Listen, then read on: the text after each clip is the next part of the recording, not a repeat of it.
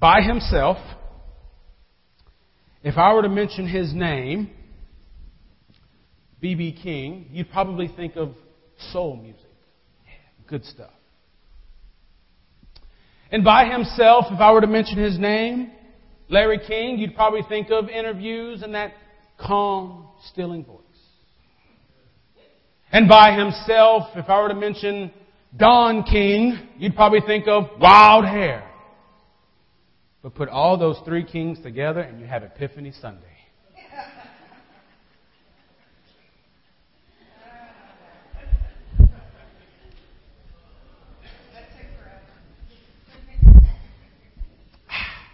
Maybe I should have did that first and then prayed, right?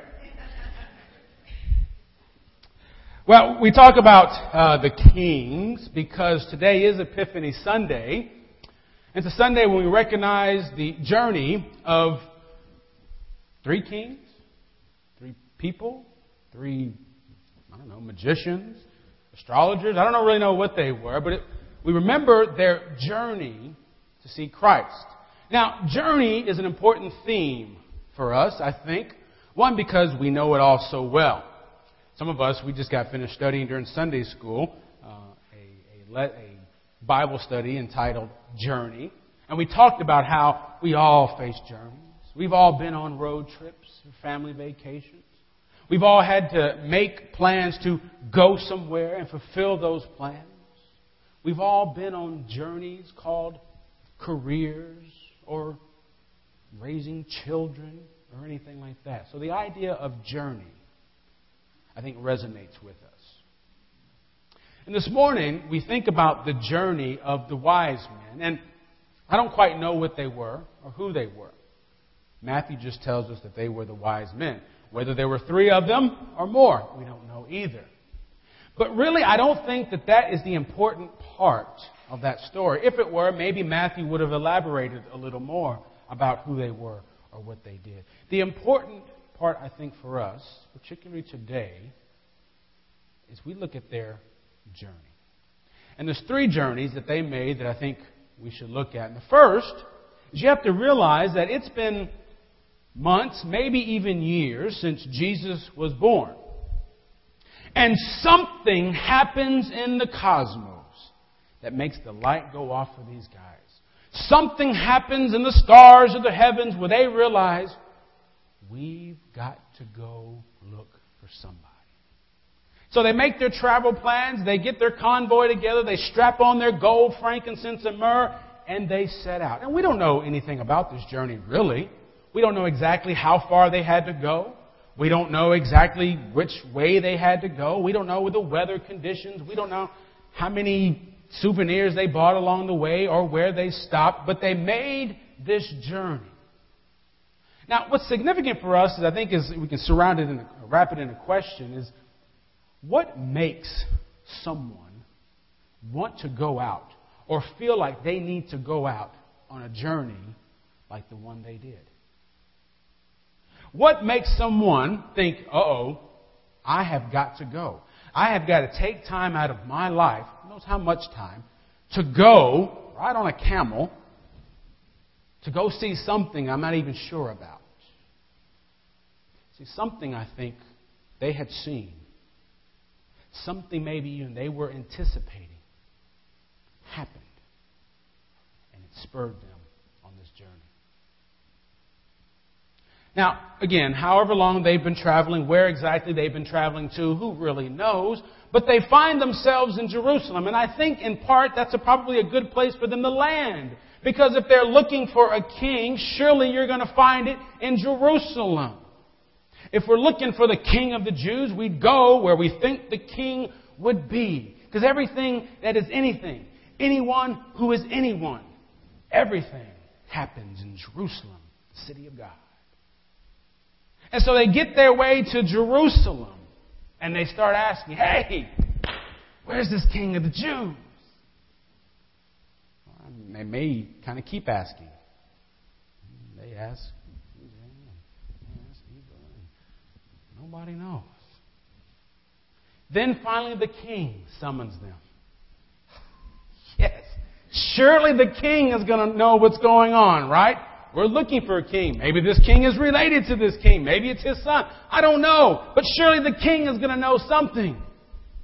And they get this secret meeting with the king. And you know what? That king doesn't know anything either. It's really kind of embarrassing if you think about it. You got all the visitors coming. And it'd be like somebody visited our church. And you're like, hey, where's the bathroom? I think it's over there somewhere.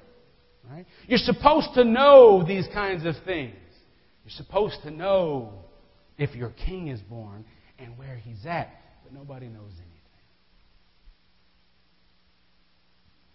But Herod tells him, hey, this is what I think I've heard. So I want you to go find him for me. I mean, I do it myself, but you know, I got kingly things going on. But I want you to go find them for me, and when you do, come back, so that then I can go and give homage as well. And so they set out on their third journey, part of their second journey, that finally gets them to Bethlehem. They see the star in the sky, and they realize, as Matthew tells us, the star stops. Now, we were talking about this in Sunday school. Who knows what that really means? You ever seen a star just stop? I don't know. And for it to stop over one certain place, who knows exactly what that means? I'm the more cynical one. And I think they're just happy that they can stop traveling now. They've seen the star. And what do? They do? They rejoice. Now, we like to think that they found Jesus and they rejoiced at King Jesus and they had a big party. Maybe I did. Maybe they did, but that's not exactly what Matthew says. The star stopped, and then they rejoiced. And then they went into the house where Jesus was. And after all that traveling, they had finally gotten there. They had finally seen this king that they maybe heard about, or at the very least knew had come. And you can imagine then the excitement of that. We have these gifts to bring to this king. This is what we think of this king, this baby, or perhaps this young boy. And you can imagine that when someone comes to visit, you're talking, oh, where'd you guys come from? And how'd you find out about us? And, oh, Herod, how'd you get out of that one? Tell us what all went down. What are we to do with these gifts? But then, tell the truth, you've had people visit before. There's always that moment where, we both kind of figure out it's time for us to go. Usually it's kind of awkward, right? It's that awkward silence we always talk about. We're like, okay. It's been fun.